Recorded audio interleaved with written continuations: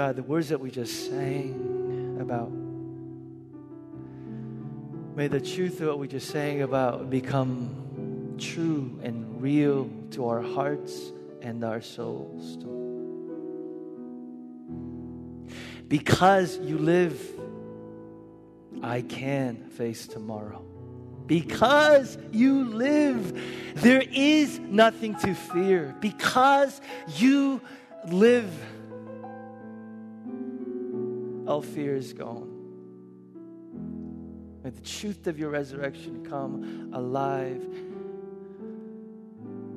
powerfully in our hearts today, we pray. Amen and amen. I want to welcome all of you that were dragged or bribed or just decided to come along with your family and friends.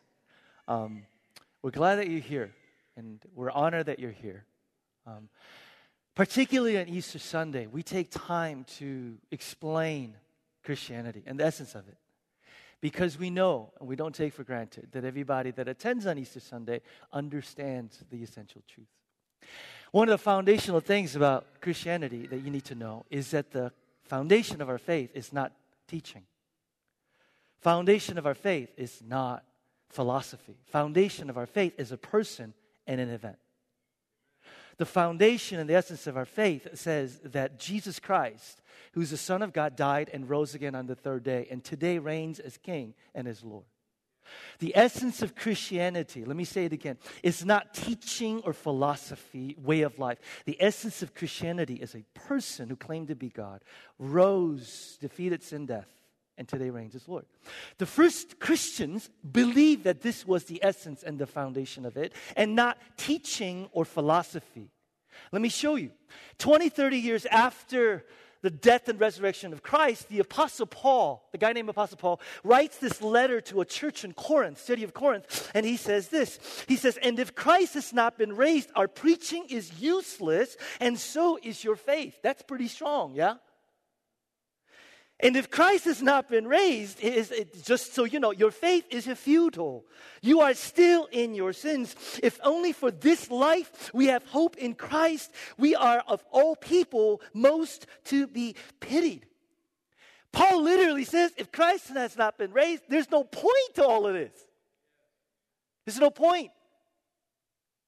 See, the early Christians didn't go out and say, let me tell you about Jesus. He didn't really rise from the dead. But isn't it an awesome symbol of how evil has been triumphed over by good? So you can go to heaven when you die. The early Christians went out and they said, let me tell you the good news about Jesus. He died and he rose from the dead. And he is alive and he rules today. And that means, check this out, we can't live any way we want to. But that also means we don't have to be afraid of anything. Not cancer, not death, anything. Real quick, ushers, as folks are coming in, there are plenty of seats up front, and we may need to open the balcony area, so I want you to go and encourage folks to do that. Jesus Christ rises from the dead. If he doesn't, there's no living Savior, there's no living message, there's no point to all this. But the tomb is empty. Jesus is alive, and that's great news. We didn't say this yet today, so I'm going to do it. Some of us grew up in church traditions where the person would say, Christ is risen, and you would say, one more time, Christ is risen. He is risen indeed. And you're welcome to do that throughout the service today. All four gospel writers spend a bulk of time talking about the death and resurrection of Jesus.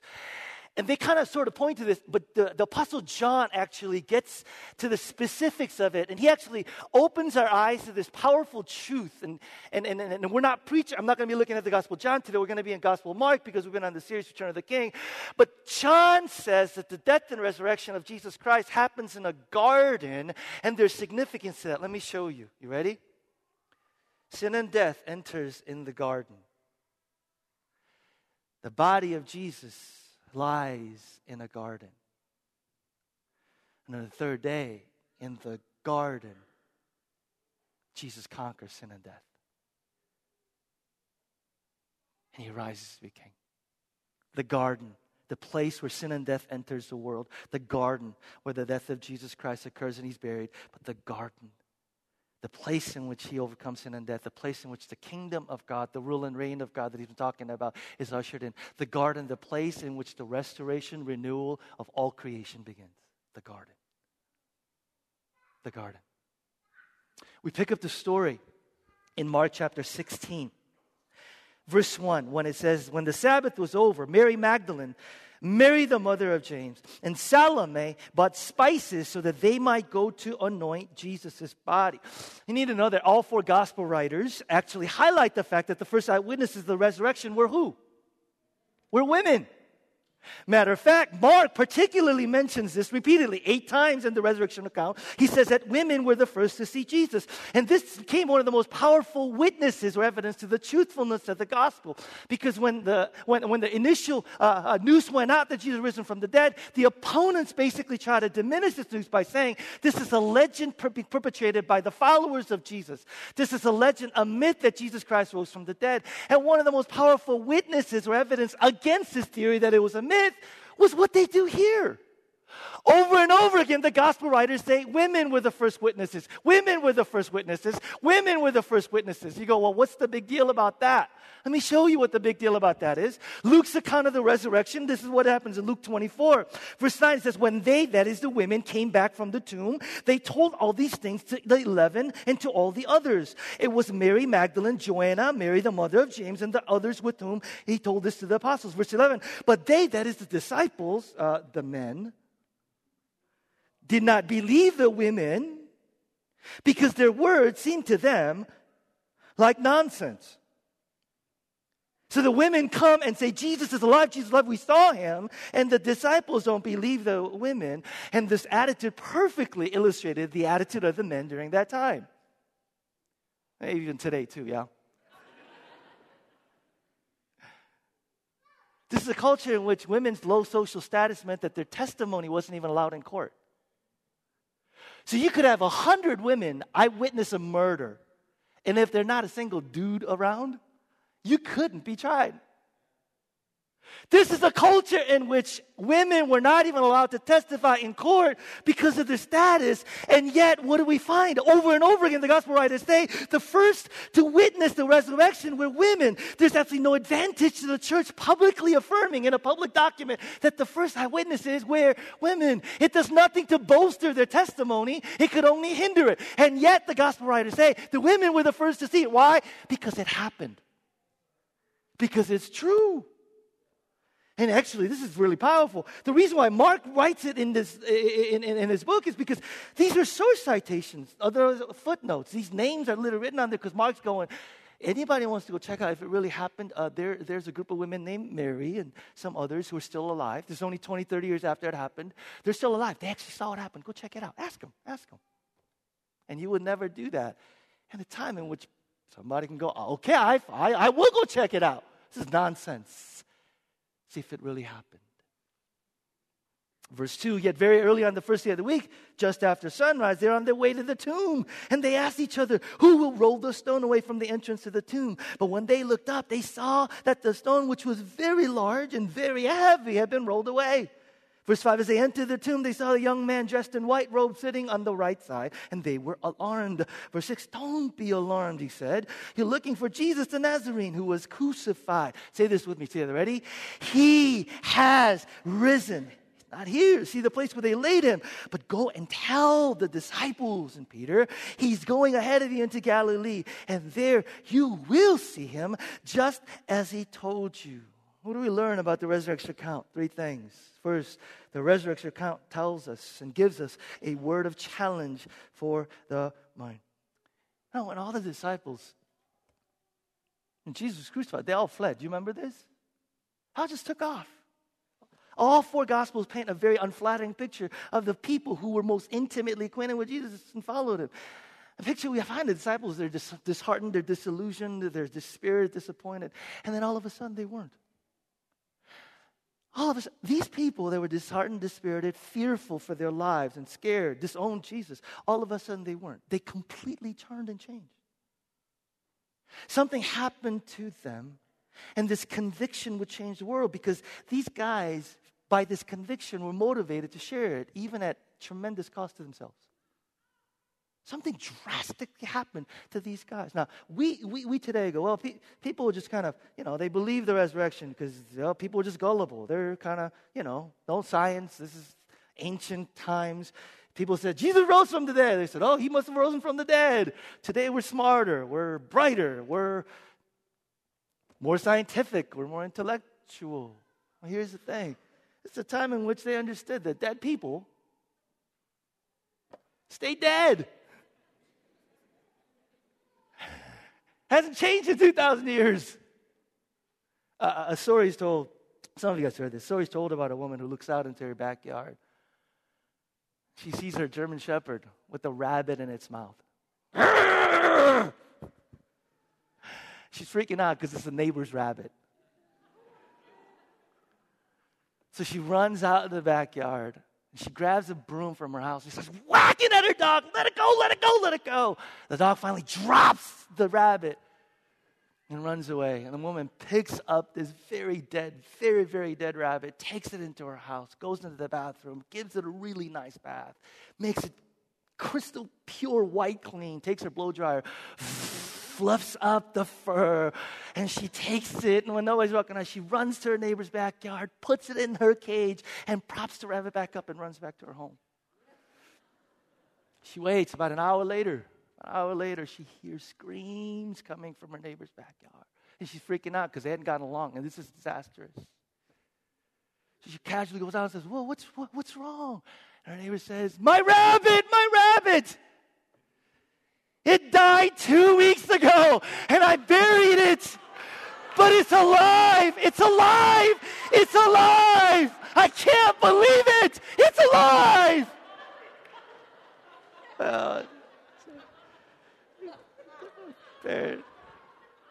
Apparently, y'all have never heard that story before. Okay. Well, for sure, maybe one or two. Listen. People 2,000 years ago understood that dead rabbits what? Stay dead. And check this out, dead rabbis stay dead. But something happens. So today you and I go, well, it's just a worldview. Let me just real quickly, and I've never actually shared this before. Let me quickly tell you why us, if you're here today, you're not a Christian, go, well, Peter, come on, 2,000 years ago, people ancient, they just believe they're gullible. Let me tell you what their worldview was and why I would argue that it was just as difficult, if not more difficult, for them to believe that a dead rabbi would come alive. There were some people who actually believed, kind of like today, we've always been obsessed with the afterlife, right? There's some people who believe that when you died, you were like a candle whose light just went out. Matter of fact, there was a tomb epitaph that was so popular that it was translated both in Latin and Greek, and it simply said this. Very popular tombstone. I was not, I was, I am not, and I don't care. It was so popular that it was both translated in Latin and Greek. There's a lot of people believe this is what happens when you die. Like some of you here today. When you die, there's nothing. Just go out. Then there were some people who believed in this place called Hades, this underworld, right? Where your dead spirit would go. And you just kind of hover in this little underworld called the Hades. But everybody knew, man, journey to Hades was a one-way trip. You went, and you never came back. Then the Israelites, the Jews, though, check this out. The Jews had this perspective of worldview that was actually pretty new and astonishing to the people of the time. They believed in, listen to this, called the resurrection. Did you know that the resurrection was around hundreds of years before Jesus arrived? And here's what the resurrection was, the Israelites believed. The resurrection was this. The resurrection, the Israelites believed, the Jews believed that not only were we sinful and messed up, but the world is a hot mess.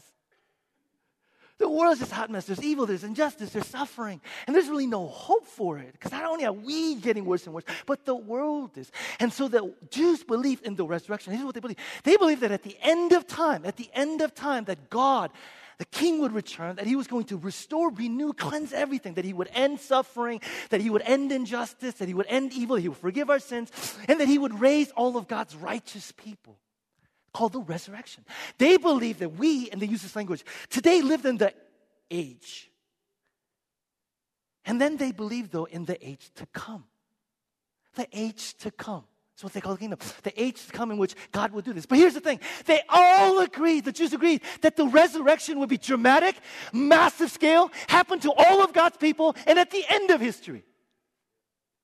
So you could understand why for the Jews, the resurrection of Jesus was nonsense. Because the thought that one person in the middle of history would experience the resurrection, this age to come, was absolutely not. Somebody once asked the rabbi, why don't you believe in the resurrection? His answer, disease continues, death continues, injustice continues. Jesus couldn't have been the Messiah. Stop talking nonsense. You need to understand that for the Jews, the followers of Jesus, their worldview said, resurrection? Middle of history? One person while death and suffering still continues? That's nonsense. But something happened. What happened? And you need to listen to this. They let the evidence challenge and ultimately change their mind. They didn't just go, well, that's wishful thinking. They looked at the evidence and they said, could this have really happened? Somebody said, well, it's hallucinations. Hallucinations happen to people who consider it possibility. It has to be even possible or even imaginable for you to hallucinate. This is absolutely unfathomable for the followers of Jesus. They found the resurrection just as inconceivable as you. But they were transformed. Early believers didn't go around and go, well, I feel his presence though. Kind of feel his vibe. They walked around and said, he's alive. He defeated sin and death. And so everything's different. And they gave their lives for it. Let's apply this real quick, eh? We live in a world where people go, truth is relative, truth is relative. So here's what people say. If Christianity works for you, if it helps you, if it changes you, well, then it's true for you. Christianity says the exact opposite. Christianity says, because it's true, it will change you. Because it's true, it will help you. Because it's true, it will work for you. That's the essence of Christianity. We sang about this all morning. How do you know? How do you know? Not just hope. How do you know in the depths of your soul that despite the horrible things that's going to happen to you maybe this year, despite the horrible things that's happening in the world today, how do you not just hope, but know in the depths of your soul that someday God is going to make it all right? The resurrection. How do you know? Not just hope, but how do you know from the depths of your heart that even if things are falling apart out there and falling apart in here, that someday God is going to come and restore and renew everything? How do you know? Not just hope, because of what? The resurrection.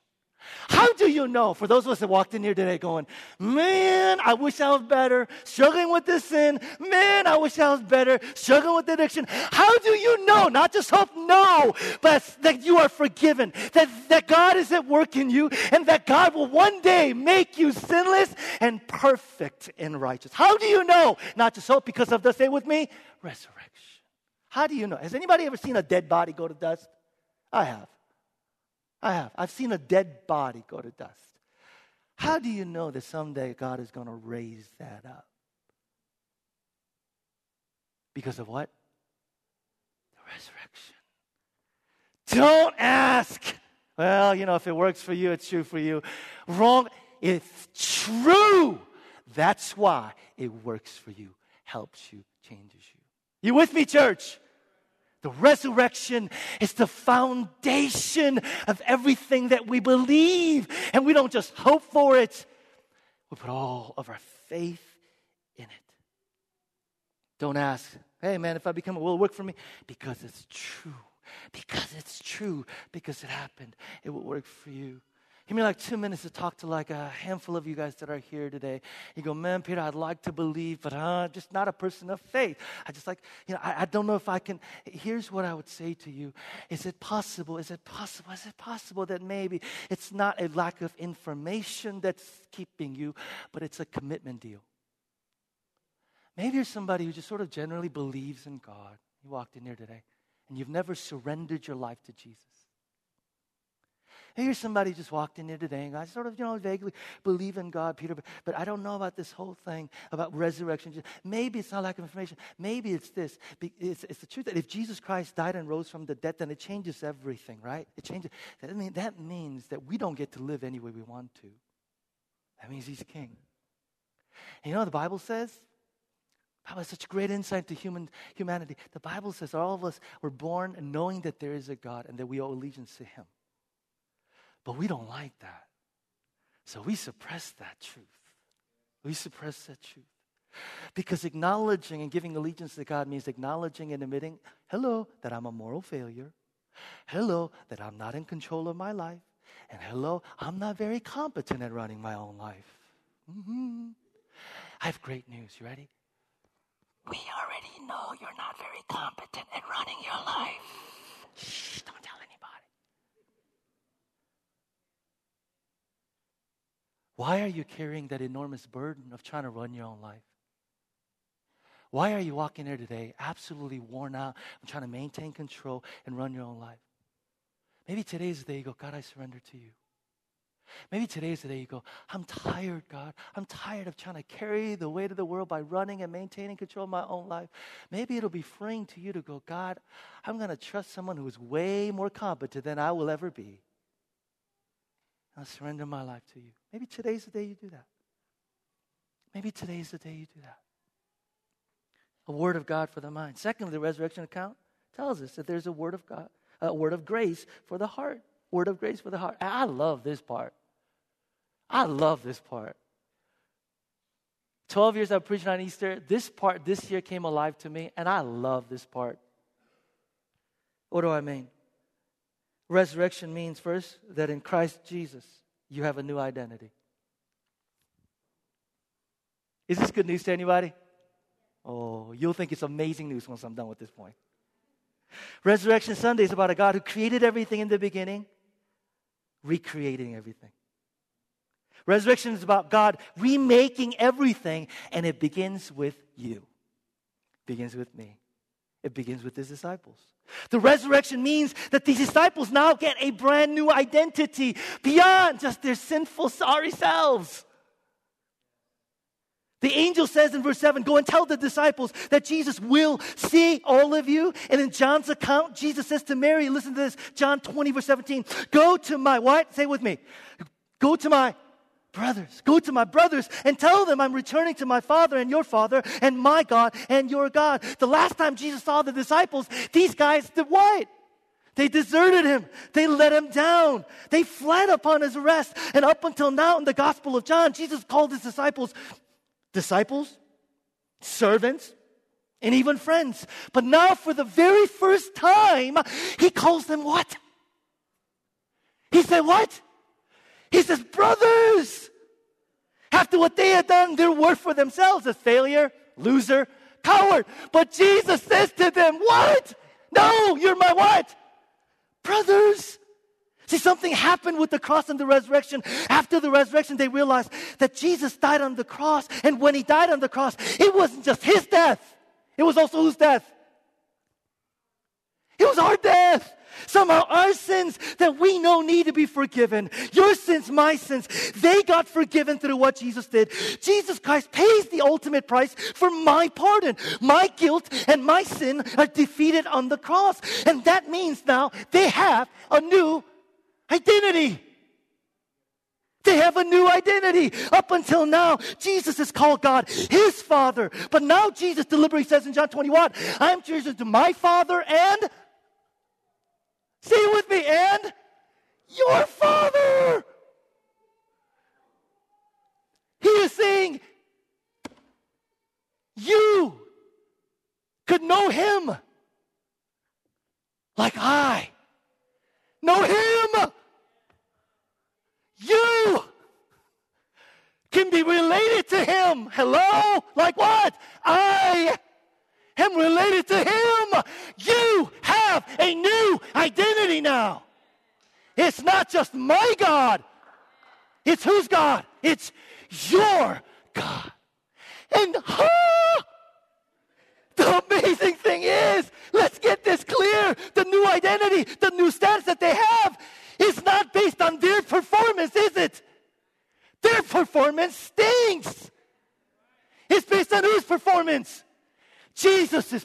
performance. Is this good news to anybody?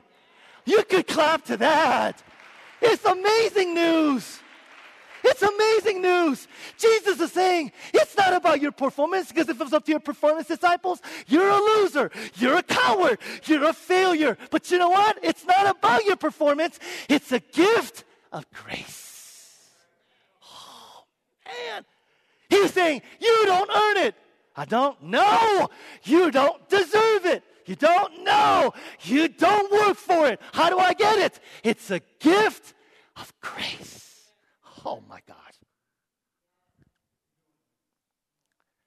Your identity to call God, my Father, is because of who?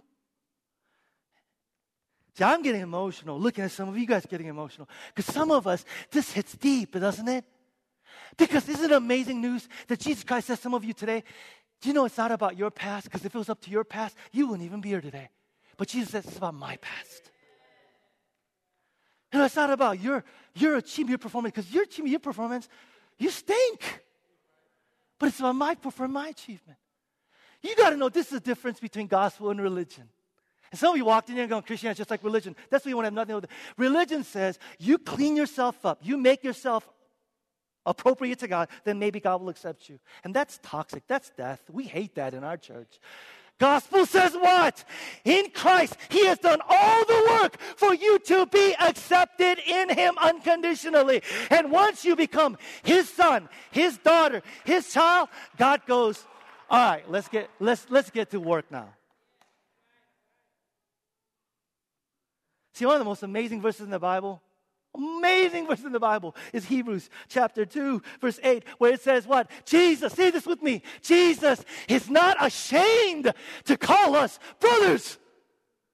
Is this good news to anybody? It's amazing news to me, especially on this Easter Sunday, when I'm told that I have a new identity in Christ. Because sometimes I do things that will make Jesus be ashamed of me. Anybody else?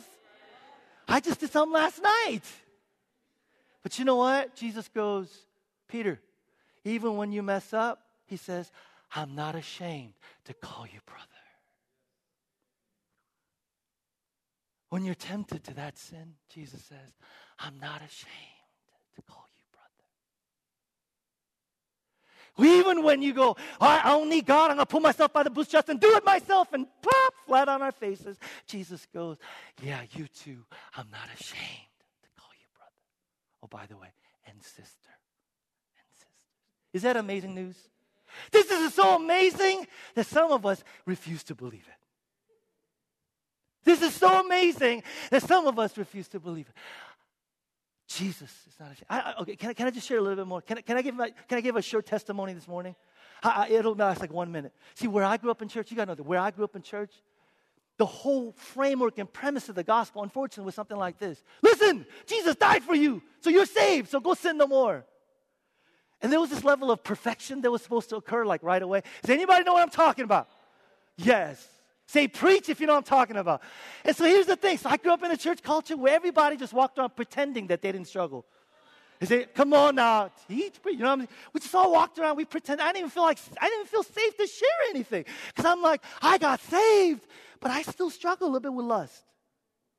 I still struggle a little bit with anger. Well, actually a lot with anger. I still struggle a little bit with bitterness, you know what I mean? But I felt so bad because I looked around, I'm like, does anybody else struggle with this? Everybody's like, no, we don't struggle with it. What's wrong with you?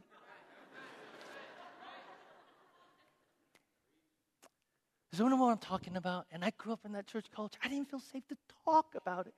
And so you know what eventually happened to me? I just decided Jesus doesn't work for me. Does anybody know what I'm talking about? Like, what is wrong with me that they don't struggle when they really struggle? What is wrong with, and this is when, listen, the truth of the resurrection hit home. And the gospel came through. Because you know what the Bible says? Check this out.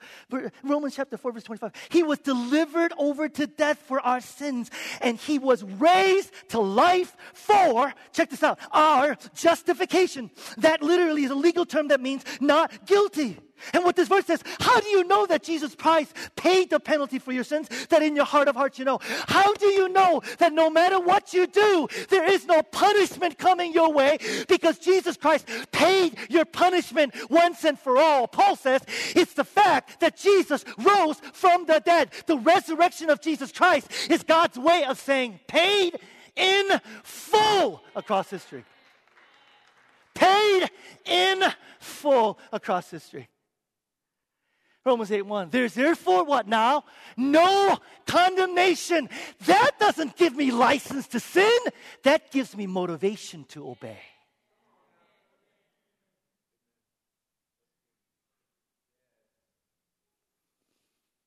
You know what your motivation to obey is? My motivation to obey is, here's the second truth of the grace for your heart.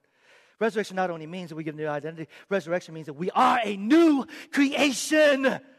And man, this gripped Paul. 2 Corinthians 5:17. Therefore, if anyone is in Christ, say it with me, he is a new creation. The old is gone and the new has come. Do you know what the resurrection means? The resurrection means that even though today I am not the man I want to be, I am not the man I once was.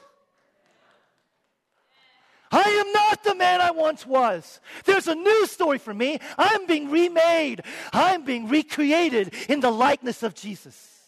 Are you hearing me? The resurrection means that you and I are not the man, not the women that we want to be. But we are not today, because of Christ, the man or the women we once were. Oh yeah, there is this little thing in you and thing in me. Anybody else struggle with self-absorption? The fact that you don't raise your hands means you struggle with self-absorption. You self-absorbed bunch of people. I struggle with self-absorption. I struggle with selfishness. I struggle with lust. I struggle with these things. And the Bible says, you know what that is? That's the old self, the old nature, the old man. You know what I'm talking about? It just kind of rears its ugly head. But you know what Paul says? Paul says, listen, when Jesus Christ died, it's not just that he died so that we didn't have to die. He died so that we could die with him. He was crucified so that we could be crucified with him. That old nature. Listen to what Paul says in Romans 6. This is so powerful. For we know that our old self was crucified with him so that we should no longer be slaves to sin, because anybody who has died has been freed from sin. Man, that old self keeps trying to come back to life, but the resurrection says that old self has a time and that clock is ticking. Yeah.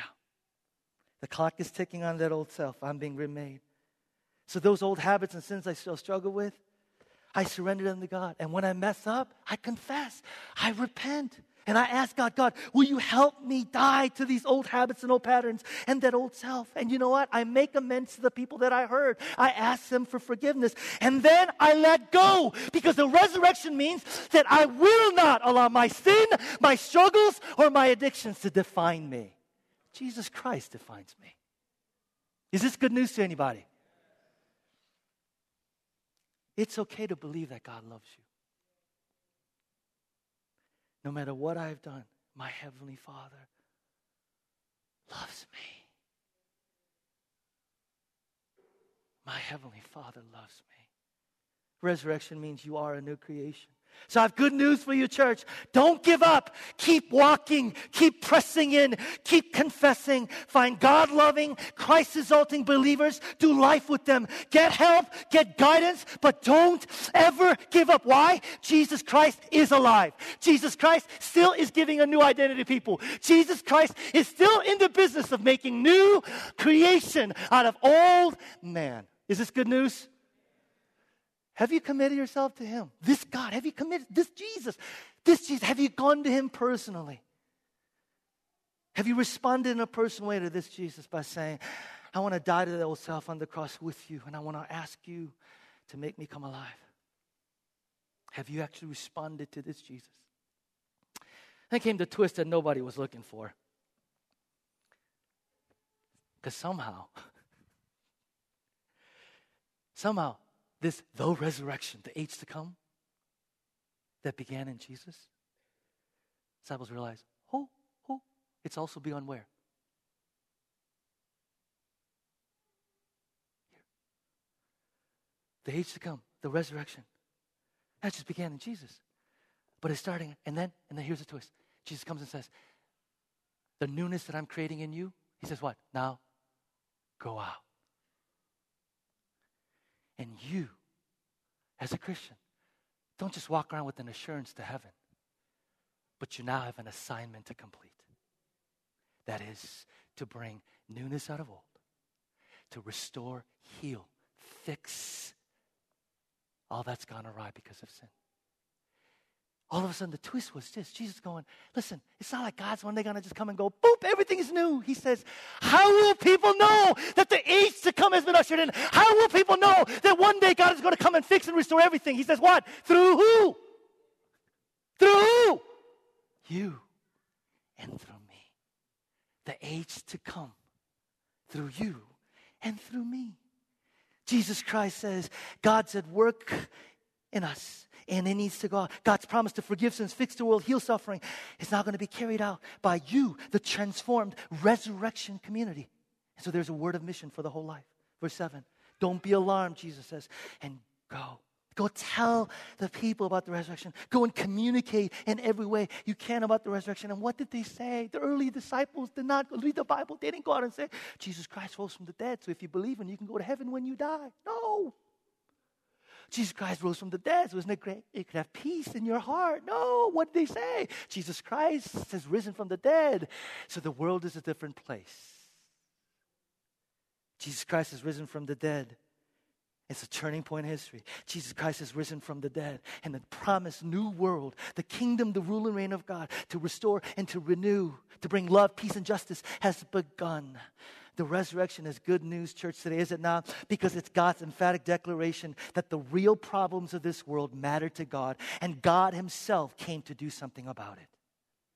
So you know what that means? That means that the resurrection doesn't mean an escape from this world. It means a mission to the world based on the lordship of Christ over the world. This is why when Paul ends this beautiful resurrection chapter in 1 Corinthians 15, this is what he says. He says, so therefore, because Christ is risen, always give yourselves, what? Say it with me, fully to the work of the Lord. Are you giving yourselves fully to the work of the Lord? Are you inspired by the resurrection? Are you inspired by this hope? Fully giving yourselves to the work of the Lord. Fully giving yourselves to the work of the Lord. Fully giving yourselves to the work of the Lord. Because you know that your labor in the Lord is not in vain. That means that anything that we do here on earth, any little act, any little gesture, anything that we do today, it matters for all of eternity because God will one day come and finish what he began. Church, we're not just beneficiaries of this resurrection. We are to be agents of it. Go out. Go out. Go out. Go out. Go out. Go out. You and I have been given this amazing mission to bring life of heaven down to earth in actual, physical, earthly reality. Can I get an amen to that amazing mission? I mean, if that doesn't give you hope to get up, when you get up tomorrow morning, do you realize I have a job to do? What's your job? To bring the renewal and restoration of God right here in Chicago. Is that amazing? You don't think like that, though, do you? I don't go work in there. No. Kingdom vision riveted the disciples. And they gave up their lives for it, saying, my life matters. One other thing, activist types. Hi, man, I'm going to set my alarm to 6 o'clock and I'm going to shoot out of there. No. It's amazing because Paul says Easter and then Pentecost go together. Not only just does he give you the mission, he also gives you the instrument to carry out the mission. Are you with me? He doesn't just give you the mission, but he empowers you with the power of the Holy Spirit. Can I say that again? Because I'm reading all these Facebook posts, which I really shouldn't do, but I read them anyway. Of people going, oh, how am I going to do this thing? Oh, I work in the immigration. Oh, I work with the poorest of the poor. Oh. And then Easter, oh, Jesus Christ rose from the dead. That's good news. And they just go out and you get burned out again. Why? Why? Because you cannot do Easter mission without Pentecost spirit. You cannot do Easter. Goodness gracious. 2 weeks, I'm going to do this sermon series, 3 words that changed my life, Christ in you. You can't do the Christian life without the Holy Spirit. Forget about it. You can't do the Christian life without the Holy Spirit. So for those of us activist types, Jesus says, pause. Actually, he said that, didn't he? Wait in Jerusalem. Peter's like, I want to go. Wait in Jerusalem. John says, I want to wait in Jerusalem until what? You receive power. How many of y'all are doing Easter Pentecost together? Easter Pentecost together.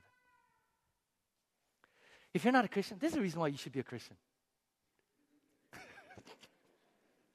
Which part are you talking about? Okay, the whole sermon too, but let me just talk about this part. If you're not a Christian, you know what? Because, see, you can come on up.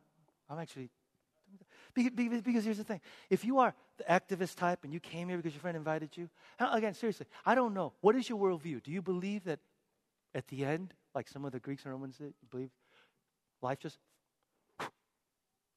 because if that's what happens at the end, I'm wondering, like, what gives you the motivation to get up every day and pour your life out in sacrifice? Well, for me, some of us, we believe in Hades, Well, we just kind of, our spirits just kind of go and just kind of underworld. See, this is why Christians have, in my humble personal opinion, the most powerful motivation to make a difference in our world. Because God says, what you do, I'm going to finish. What you do, I'm going to finish. By the way, that applies for you personally too. God, why am I such a mess? God goes, we're going to work on your junk. We're going to work on your mess. But I'm not letting you ever go into interim. You hear me? Because God says, what I start, He what? Every time. Can I just talk? Okay, so if you're not a Christian here today, a friend invited you, maybe even warned you about this moment. Maybe your friend said, hey man, so like at the end of the service, like he might do this thing. You're like, what the heck are you talking about? You're like, just watch. Okay, so here's what you're watching now, okay?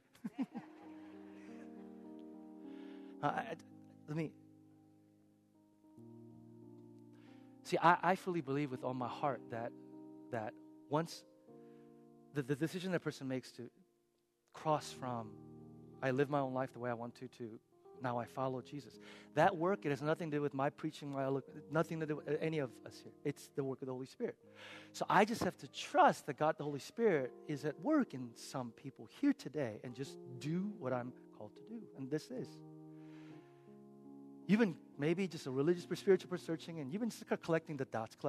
Yeah, a little bit of here, a little bit of there. And today maybe is the time you connect the dots, yeah? Connect the dots. And connect the dots meaning, maybe you walked in here going, man, I've been to church, I grew up Catholic, whatever. You consider a spiritual person. But Jesus says to become a Christian is literally this. Here's it, 1 minute gospel. He says, Jesus Christ came and lived the life you should have lived, and He earned for us in that perfect life, the righteousness that such a perfect life deserves. But at the end of the life, He went to the cross. He died, and He took upon Himself the curse, the punishment, the condemnation that we deserved. And the Bible says that when you confess your sins and you believe in Jesus, here's what believing in Jesus is. It's not just, I believe there's a God. Believing in Jesus is saying, I approach you, God, not on the basis of my own good works or my own righteousness, but based on your good works and your righteousness. That when we do that, and here's our part, you ready? Surrender control of our lives to God. That a great exchange takes place. You get His righteousness for the perfect life, and He gets the punishment and the justice and wrath of God for our sin and disobedience. So that when that takes place, God accepts you and receives you like family. And when He sees you just like He sees the Son. And God bursts at the sight of you. So today, if you're here today and came with like, oh, all right. What I'm going to ask you in a moment is to stand. Okay? And here's the reason why. Because I want to pray for you, and I'm going to some of our pastors follow up with you. And most importantly, our church needs to know, your friend, your family needs to know that you're doing this today because the Christian life was never meant to be lived alone. You have to do it in community. There's no Superman, Superwoman in Christian life. You need community. And so that's how we do it. And if you're going, oh, but I'm shy, but I'm afraid, there's fewer places better than here in Chicago where actually giving your life over to Jesus will be celebrated and cheered. So if you're here today and you're saying, listen very carefully. I'm talking to those of you. I don't care if you've been to church all your life, religious person. If you've never made that commitment to say, by your help, I choose to follow you. Because I accept, not my good works, I accept the righteousness and work of Christ so that I can become his son, his daughter. That's you. Stand. Stand from where you are. And we're going to come, give you a big hug, cheer, pray with.